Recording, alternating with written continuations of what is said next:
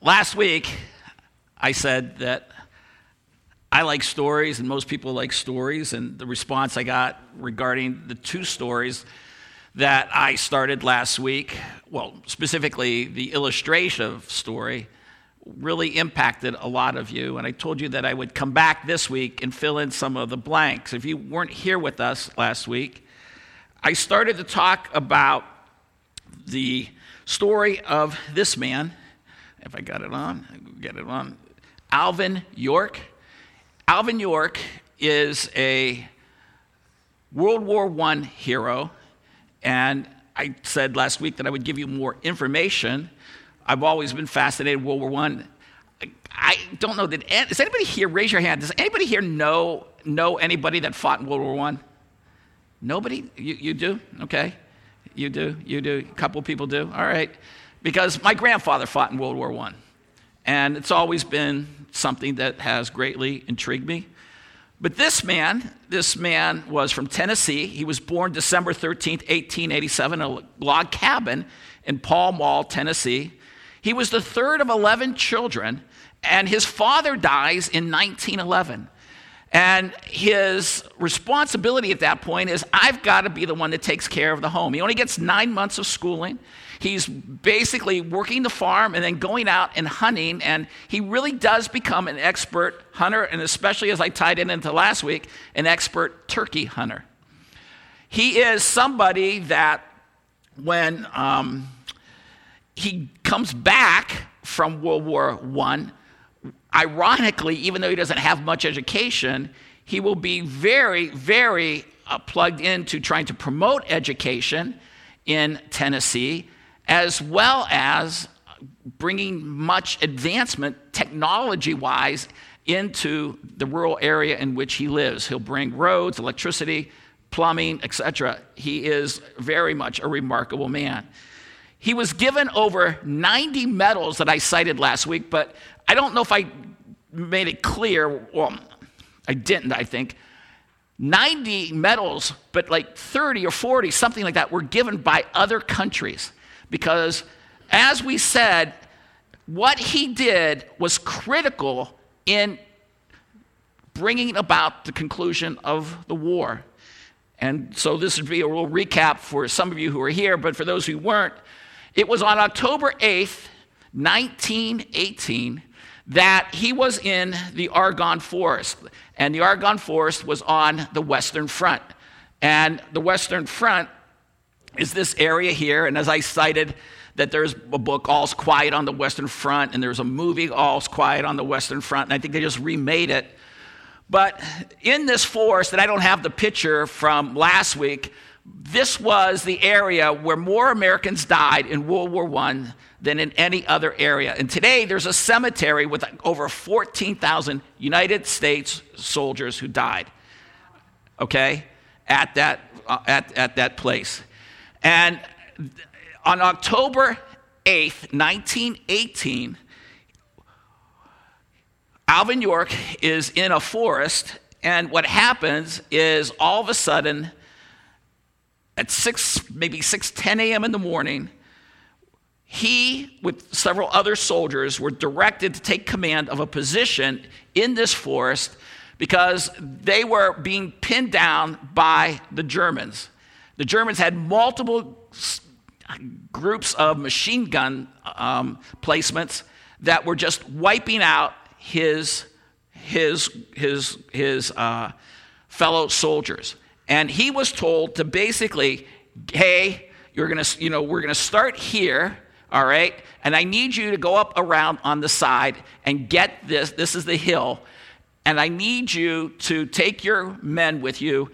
And we're sending men from the other sides, okay? And we're sending men from this side.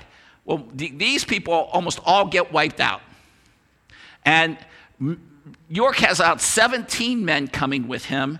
And what happens is over half of them get killed, the others get wounded, and what begins to happen is absolutely one of the greatest stories ever, because York's heroism results in 25 German dead and the capture of 132 more.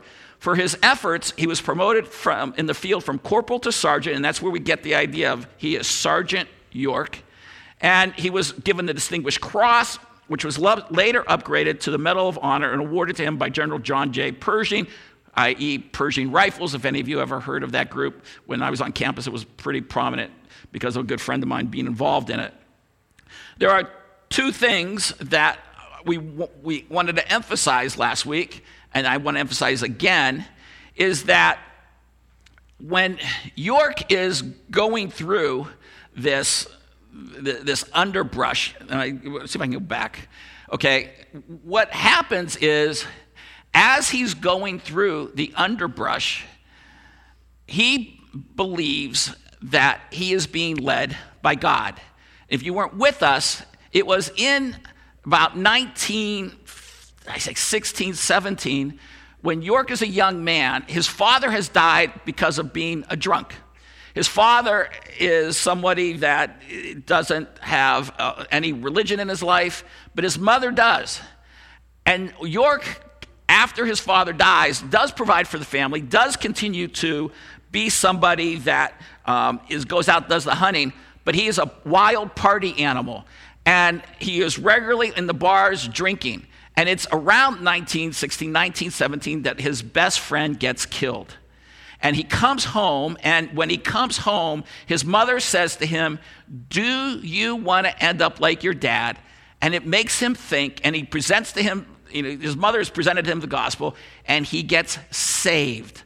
And when he gets saved, he later tells people that it was like a bolt of lightning hits me, and his life becomes radically changed, and he begins to be from the perspective of being led by God. And the reason I'm telling you this story, because tied to the Bible story, the second story we're talking about, the book of Esther, is we're talking about how God has this invisible hand on people. And the remarkable attributes of what he did on that day are so phenomenal that they were unbelievable, okay? And there is this movie that's made of him. We're going to talk about that in a second. But I cannot reiterate enough that they were so unbelievable that the generals of the United States, after World War I ends, which was on November 11th, which we just celebrated a couple weeks ago, that used to be Armistice Day, now it's Veterans Day, that the generals could not believe that he did what he did. And so they basically take him back to the site that I showed you where the underbrush was, and say, if we're going to give you the Medal of Honor, you've got to prove it to us. And when they are walking through the underbrush and the area, it's on February 3rd, 1919, with Brigadier General Julian Lindsay and a host of senior officers, as part of an investigation to determine whether or not York's feat merited the award of Medal of Honor. They spent the day walking an entire area and were retracing the route of the patrol back to the friendly lines when General Lindsay stopped short, looked York in the eye, and said, "How did you do it?" And this is the response he gave, which I said last week. "Sir, it is not man's power, a higher power than man, guided and watched over me and told me what to do." And I think he is an incredibly humble man. What he did was phenomenal. And when I was younger, Becky and I were first married relatively, we had my daughter Ellie, who was in town this weekend and had to drive back because of get the snow going all the way to Nebraska.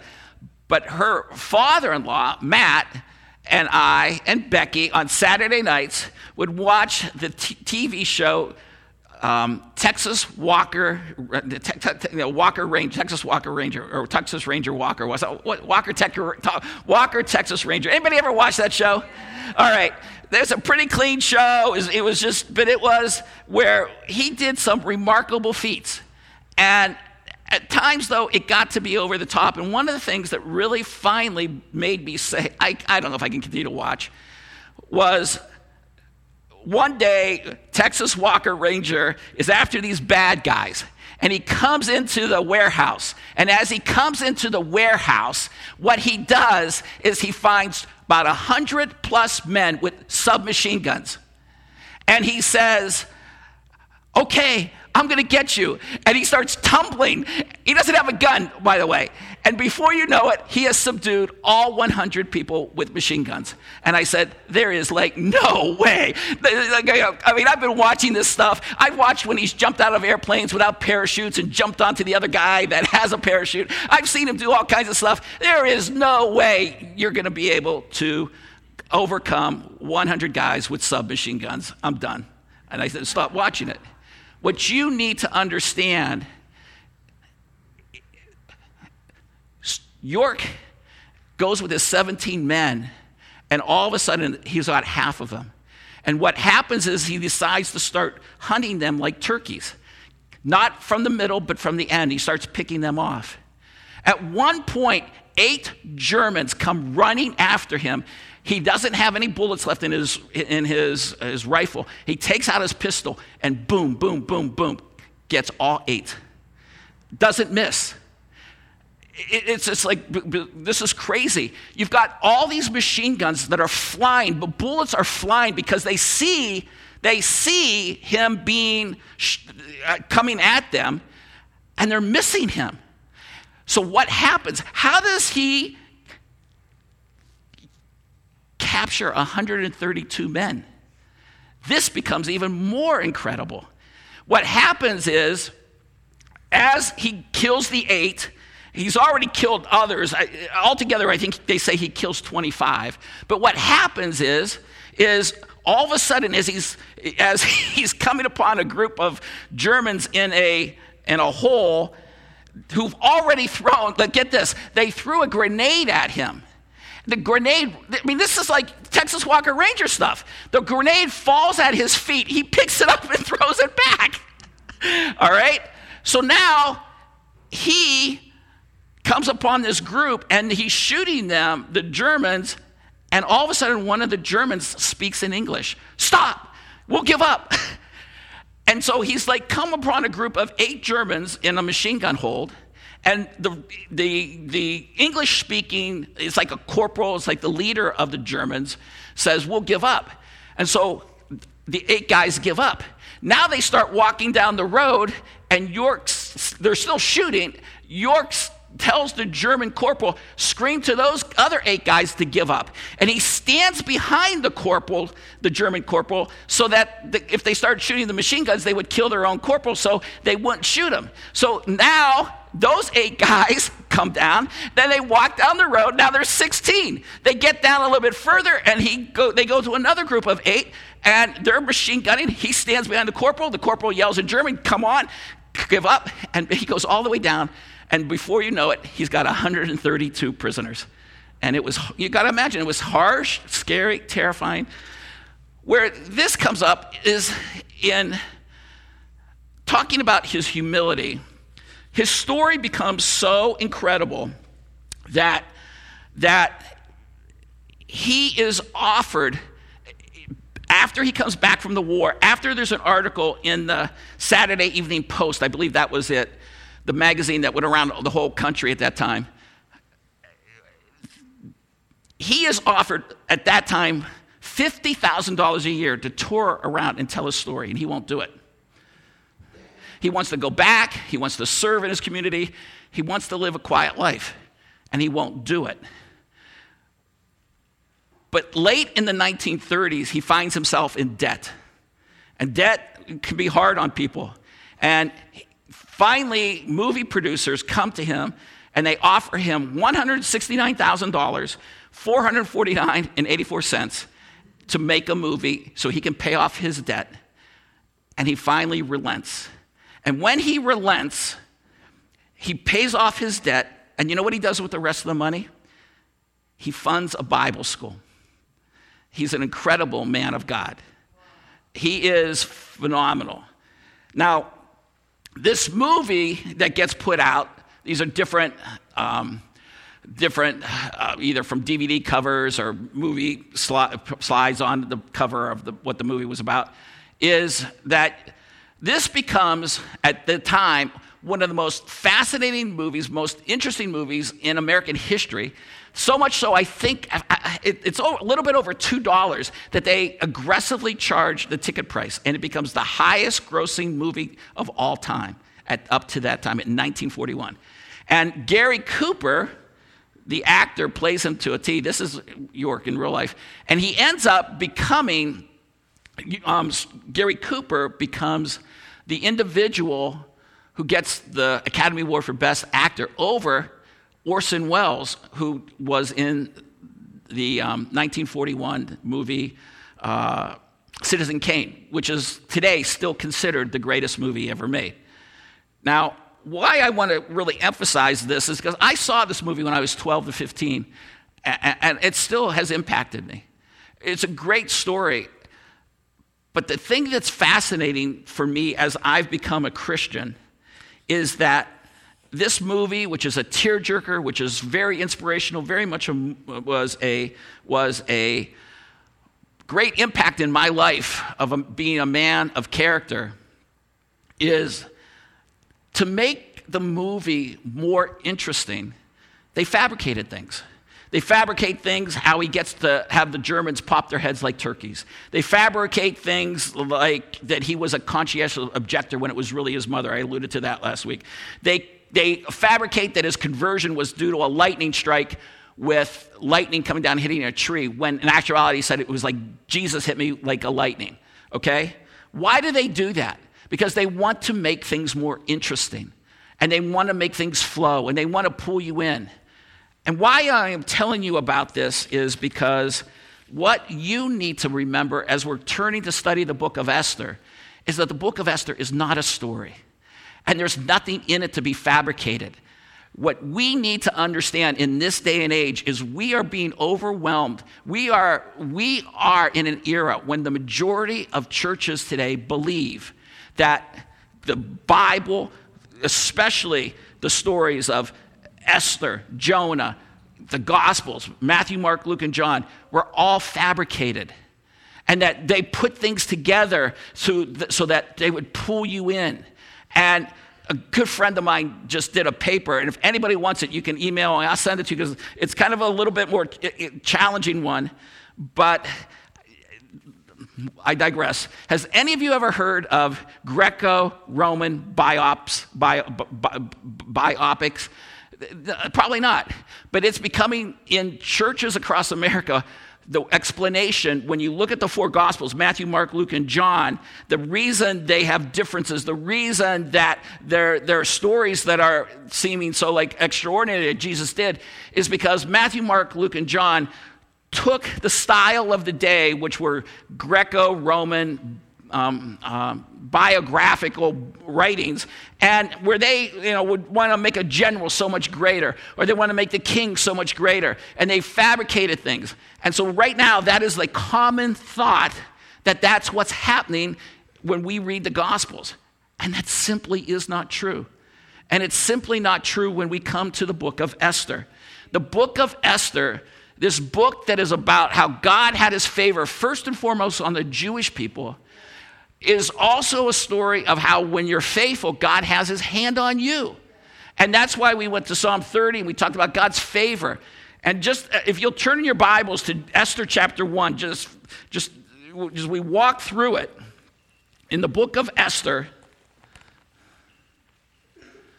there we go. If you have never read this story, I greatly encourage you, because it's in Esther chapter 1, verse 1, that it says, now it took place in the days of Ahasuerus. We know historically who that king was. And this occurs, the story of the book of Esther occurs over a 10, 11-year period. And it occurs between about 484 BC to about 473 BC. Some of your Bibles might have the king Xerxes, but it is a true story. Everything in this account is true. In chapter 1, we look at the sin that sets the tone for the entire book, as the king is somebody that is trying to prepare for war. We know that historically.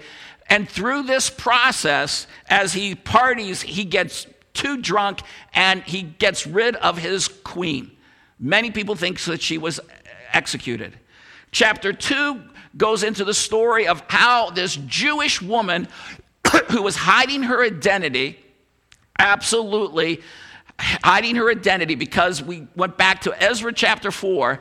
Ezra chapter 4 talked about how there were lies about the Jewish people. Lies about the Jewish people. And you got to go through that. Those lies, because we understand that chronologically, were happening over maybe a 20 to 50 year period.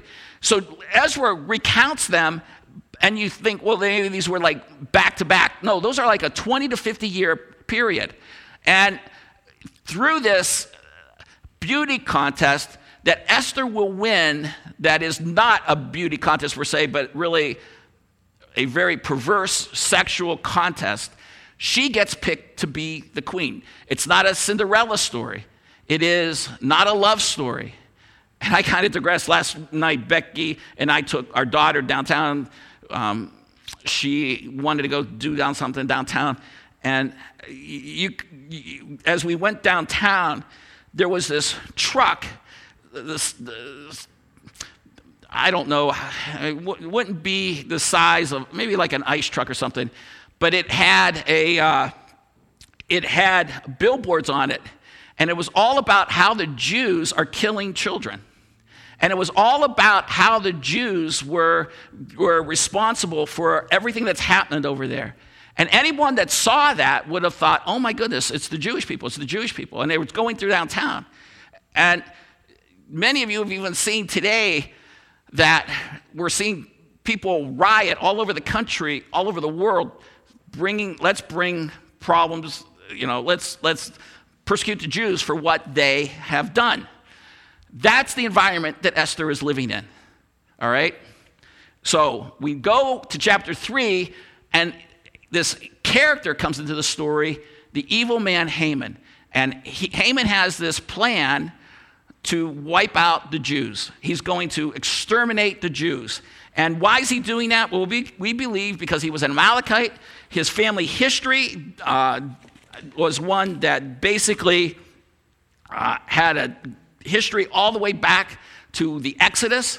And because of that, when Mordecai, Esther's cousin, will not bow down to him, even though Haman is the second most powerful man in the entire world at this time, he gets so furious and so manipulative that he cons the king into making a plan that we're going to wipe out all the Jews. We've estimated there's 12 to 15 million Jews who are going to be wiped out. As we came to chapter 4, when the story comes out, basically what happens is there's incredible anguish. People are ripping their clothes. People are just overwhelmed with the reality that there is now a law in place that all the Jews get killed in 11 months.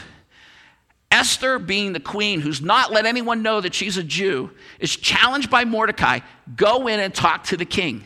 Go talk to the king. Tell him what's going on. Tell him what Haman has done.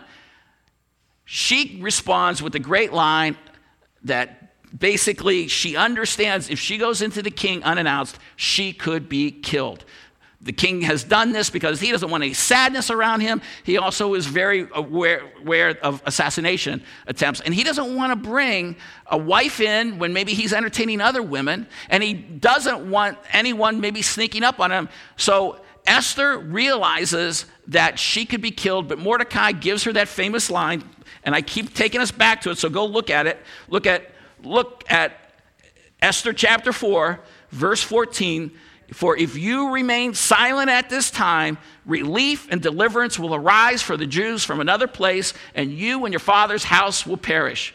And who knows whether you've not attained royalty for such a time as this. We take that last line, that she's been given royalty because God has sovereignly had his hand on her. And she has to have some aspects of character, because when she comes into the king, we go into chapter 5, when it's terrifying, when she stands before him, we go into chapter 5, verse 2, when the king saw Esther the queen standing in the court, she obtained favor in his sight, and the king extended to Esther the golden scepter which was in his hand. So Esther came near and touched the top of the scepter. Favor. God's favor. And the first half of chapter 5 was how we saw as the story played out, God's favor is present. Esther's faithfulness in action. Esther had to believe God. Listen, she could have lived a life of ease, but she risked everything. She stuck her neck out. She went out for the people, her fellow Jewish people, and she also believed God. And so this comes into character when I believe that she was somebody that was committed to God. And how do you know that? Because before she goes in, she fasts for 3 days and 3 nights. She tells other people to fast. The genius of this book is that the book of Esther never mentions God's name. Because I find the genius of this literature, not that it's made up, but it was designed to get us to think. And we have to recognize we're in a spiritual world where the invisible hand of God is seen. And the invisible hand of God is active. And that's why we've talked about Psalm 91 with guardian angels. We've talked about entertaining angels unaware in the New Testament church in Hebrews 13. These are not things that are made up. These are realities and truths that God is involved in our lives. And Esther believed that. That's why she fasted. It wasn't fasting just to go on a diet. She was fasting, I believe, to pray. We saw the irony of this book is how Haman threw the dice in chapter 3 because he was appealing to the invisible hand of his God. And as Joel accurately said, with this animism and this way that people often, from unbelieving perspectives, say that they believe that there's spirit levels all around us, Haman was appealing to that too. Give me the right date to kill all these people. But Esther was somebody that we saw risked everything. And as the story plays out, we saw, as we looked at it, that Esther asked the king for a banquet. And no one is told exactly why she asked for then a second banquet, but she does. Other than the fact, as we can speculate from the perspective that she doesn't want anyone else around, she wants Haman just to be the only one there when she exposes him. But what happened as we went to chapter 5, verse 9 and following, is we started to look at Haman. And Haman is a man who does not know God. And this is the thing for all of us to understand and let people know. Haman is somebody that had everything in the world, but because he did not know God, he had no peace. Look at verse 9. Then Haman went out on that day, glad and pleased of heart. But when Haman saw Mordecai in the king's gate, and that he did not stand up or tremble against them, Haman was filled with anger against Mordecai. And Haman controlled himself, however, went to his house and sent for his friends and his wife Zerah. Then Haman recounted to them the glory of his riches and the number of his sons, and every instance where the king had magnified him and how he had promoted him above the princes and servants of the king. And Haman also said, even the Esther, the queen, let no one but me come with the king to the banquet which she had prepared. And tomorrow also I'm invited by her with the king. Yet all this does not satisfy me.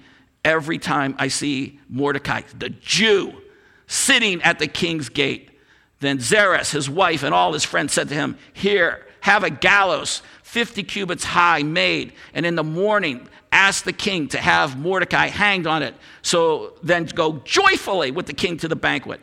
And the advice pleased Haman, so he had the gallows made. Now remember, he could have killed Haman. Haman could have killed Mordecai at any time. But his rage and his hatred of the Jews caused him to put the whole plan into place. And when we talk about this man that's losing it, God's favor is absent on him. When a person is losing it like this, they don't have the control. And his pride is going to give him no peace. And I wanted to take you to just one passage as we talk about this. As we look at this story, is that we talked about the fact, I'm going to get the right passage here. I'm going to look at my notes for a second. Okay, all right.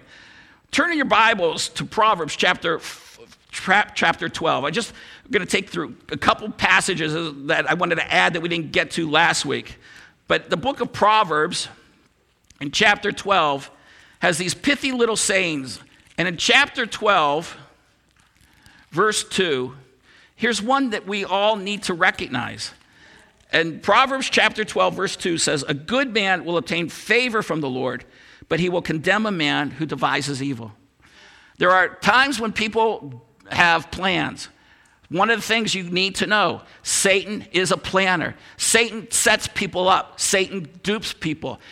I'd encourage all of you to read 2 Corinthians chapter 2 when Paul tells the church, hey, be aware of the schemes of the devil. But what you see with Haman, he doesn't have God's favor. And a good man, you become a good man because we all sinned and will fall short of the glory of God when you become a believer and you're living faithfully. So a good man will obtain favor. Haman is losing it. And so what you have in this story is he prepares this gallows. And this was the picture that we have got these from stone cuttings in Persia, that the gallows, if it was 75 feet high, was probably built on a platform, and it was a stick that they would just stick right up the back of an individual, and they would writhe in pain for a couple hours to a couple days. This was the first form of crucifixion. The Romans will take what the Persians do and make persecution with the cross out of what these guys do. So we know this was like historically the way they did it. It wasn't a noose like when you saw like in an old Western. They were going to basically put Mordecai on one of these poles. So as we go through this story, what we wanted to do was talk about the fact that we can learn things. We always want to remember in the book of Esther, the big picture is how God is always going to protect the Jewish people. We got to always remember that Satan wants to wipe out the Jews because God's plan is to bring salvation through the Jewish people. And if Satan can wipe out all the Jews, he will thwart God's plan. So whether it was through the Amalekites or whether it was through Haman, whether it is through Adolf Hitler or through the coming Antichrist, Satan has always tried to wipe out the Jews. And so, besides looking at what God is doing with Israel, we talked about these principles. And the first one that we talked about was fearing pride. If you're still in Proverbs, I want you to turn to this passage because I said, I have just a few passages that I didn't get to last week where I actually wanted you to read them and comprehend them. And in Proverbs chapter 16, verse 18, as Solomon's throwing out different pithy little statements, he gives this one in Proverbs 16:18. Pride goes before destruction. Pride goes before destruction. Pride is when you think more than yourself, think more than you ought, thinking that you've got the whole story. You're somebody that thinks you've got it down, and a haughty spirit before stumbling. If you're prideful, you need to understand it needs to be something that you repent of and turn from. We went through these 15 attributes that this pastor, Alan Parr, came up with. And I'm not going to go through them like I did last time, but you assume you already know something when someone else is teaching. You see yourself as too good to perform certain tasks. You're too proud to ask for help. You're feeling the need to consistently teach people things. You're talking about yourself a lot. And so Alan Parr, pastor out of Dallas Seminary, great website.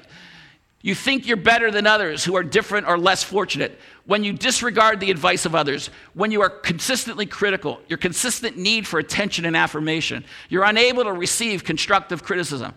And so many people came up to me last week and they're saying, Mike, these were sometimes things that I do. I guess we all can see ourselves in this.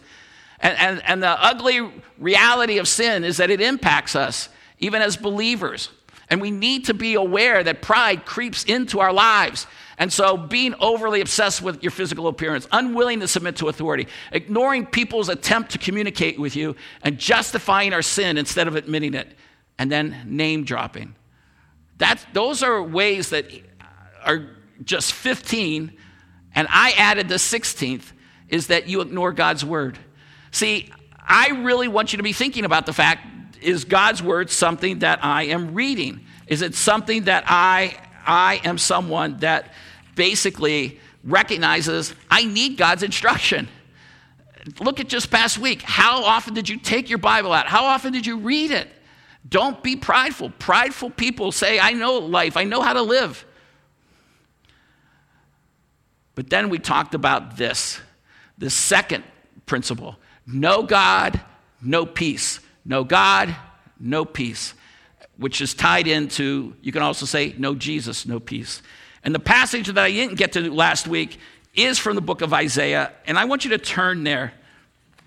I want you to turn to the book of Isaiah chapter, where is it? 48. Isaiah chapter 48, Old Testament book.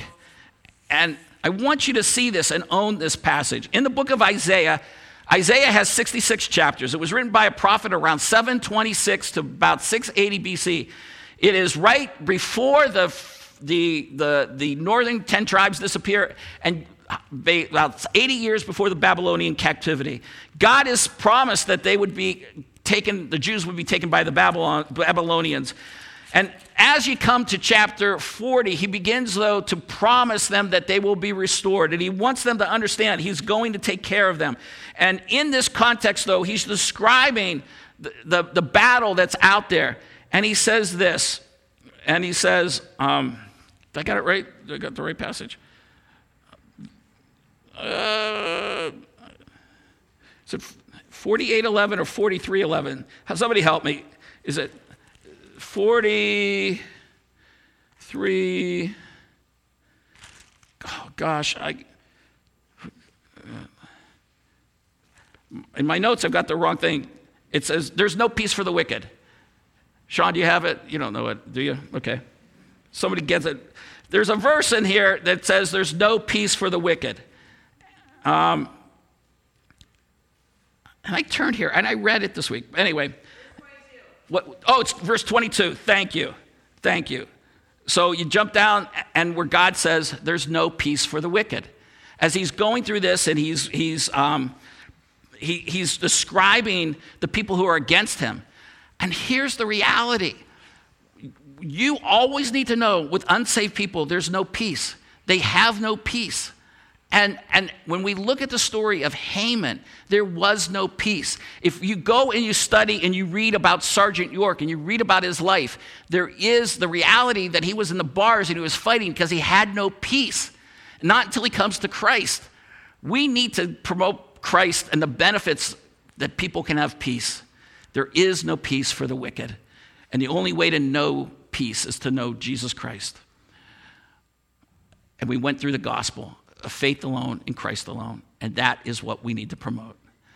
The third principle is avoid vengeance, knowing that God is watching. And turn in your Bibles to Romans chapter 12.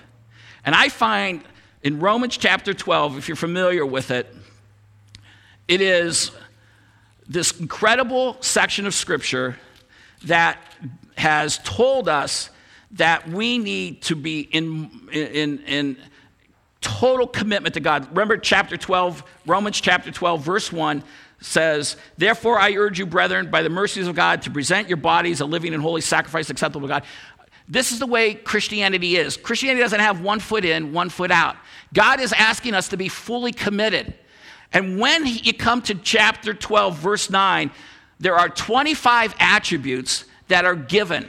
Look at verse 9. Let love be without hypocrisy. Abhor what is evil. Cling to what is good. And it's bang, bang, bang. These are like not to be lost. You know, as I've stressed before, we come to these lists and we don't just blow them off. We need to recognize that these are characteristics that God wants us to be held to. He talks about that, verse 10, we're devoted to one another in brotherly love. We give preference to one another in honor. But look at what happens when you get down to verse 17. He says, never pay back evil to evil for anyone. Respect what is right in the sight of all men. If possible, so far as it depends on you, be at peace with all men. And then here in verse 19, never take your own revenge, beloved, but leave room for the wrath of God. For it is written, vengeance is mine, I will repay. And the idea is that we have to be people who recognize that God is going to be the one who takes vengeance. And what it takes is for us to believe these four things. Number one, that God knows the exact penalty deserved. All right? God knows the exact penalty deserved. Haman should be able to say, Mordecai, you're an official. You deserve, you should give me respect. Eye for an eye, tooth for a tooth. Not kill Haman for something, not have Haman kill Mordecai for that, but he goes overboard. Not overboard so much that he's going to kill all the Jews. God knows exactly the right penalty, and there's a sense where we've got to trust him. That's why he brought in the commands, an eye for an eye, a tooth for a tooth. 2, God knows all the facts and both sides. He is sovereign, all right? You are not. Proverbs always talks about one man seems right until a second man comes along. So when the second man comes and says, wait a second, you don't know the story, and you say, well, yeah, I do. I heard the first man. You're the one that's wrong. You know, you don't know the whole story. And so we also think, oh, I know all the story, so I'm bringing my judgment upon this man. You gave me the first story. I'm bringing my judgment upon you. The king in this story gets Haman's side. Hey, there's a people who don't trust you, don't obey your laws. King never says, well, who are they? Let's find out what they're doing. What's their side of the story? No, he says, we're going to kill all of them. Well, listen, the king was wrong. And anyone that only takes one side of a story is also wrong. Number 3, God wants us to trust him. One of the greatest acts of faith is not taking revenge in your own hands. And because we watch a world with the Dirty Harrys or the Rambos, maybe from people from the current era, where we see revenge as so wonderful and it tastes so sweet.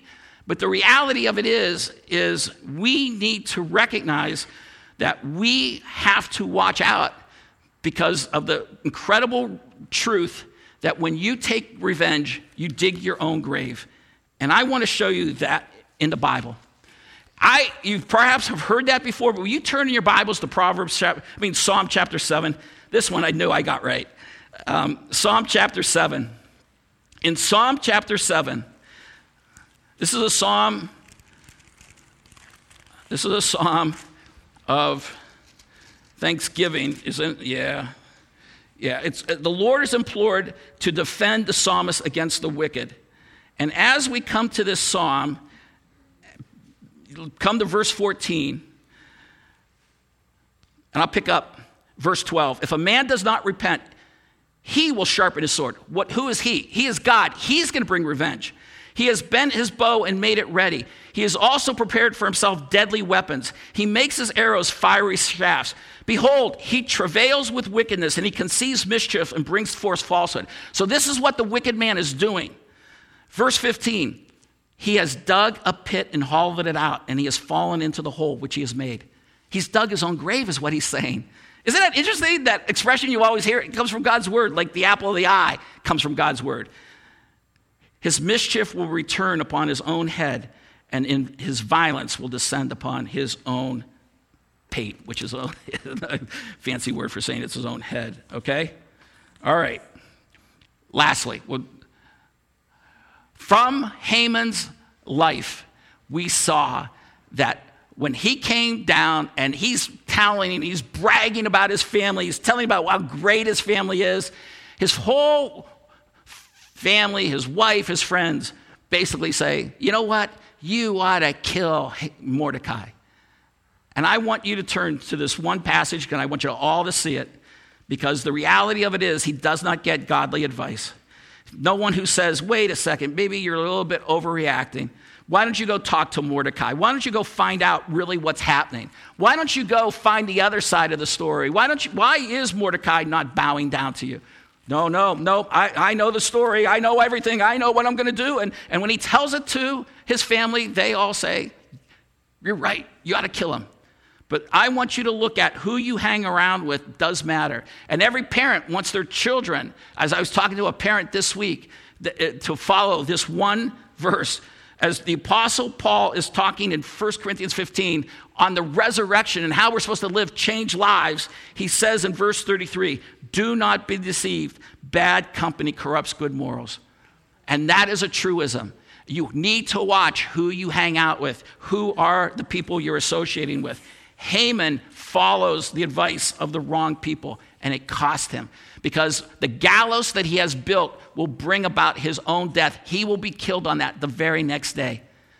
Why? Because there's the invisible hand of God. Now, does every criminal, every wicked person get away, not get away? No. Read Psalm 73. That's a different story there. But you and I need to recognize that in the big picture, God is in control. And as he's watching things, he wants you to make sure that you have good friends. So as we wrapped up, we talked about, why did I bring Sergeant York in this? Both stories dealt with the loss, where everything seemed lost. Both stories took great acts of heroism, Sergeant York as well as Esther. And both helped the Jewish people. And if you weren't here, you say, well, how in the world does Sergeant York help the Jewish people? Well, it's because through the victory of World War I, we know that the British and the Allied forces destroyed the Ottoman Empire, which I step back and I'm blown away. Because when you say Ottoman Empire, I'm thinking 1200s, 1500 AD. How in the world is the Ottoman Empire still around? The Ottoman Empire went all the way until 1917. It was the end of World War II that basically brought about the Turkish control of Israel. And it was through the victory of World War I, the Allies, that Israel begins the process of getting their land back. So fascinating. So my hope, my desire is that you think through these principles, that you think through your own pride, you think through your own relationship with God, you think through how you have had situations where you want to bring vengeance, and you're saying, I'm going to trust God. And then I want you to think about who your friends are and who you associate with. Bad company corrupts good morals. Let's pray. Father, we thank you so much for the stories that you put in your word that we know are true. The stories of Esther, Jesus, Jonah, all of those stories are true. And we thank you, God, for the fact that we're not teaching a fairy tale, that we're speaking truth. And I pray, Lord, that as we proclaim truth, especially about the gospel, that everyone believes it. May we be a church that continues to shine brightly in this dark world. And we once again pray for the protection of Israel in this day. In Jesus' name, amen.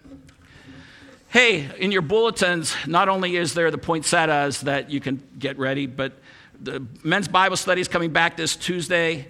Midwest Creation, the missionary prayer night is the big one that I want to point out, okay, on the 3rd, next Sunday night, all right? So at this time, the men will come forward for the morning offering. And as they're coming, let's pray. Father, we thank you that you first gave to us. We are very thankful for all that you are and all that you have and all that you've provided for us. And now, God, as we come, may we give to you, and may you bless our church. Amen.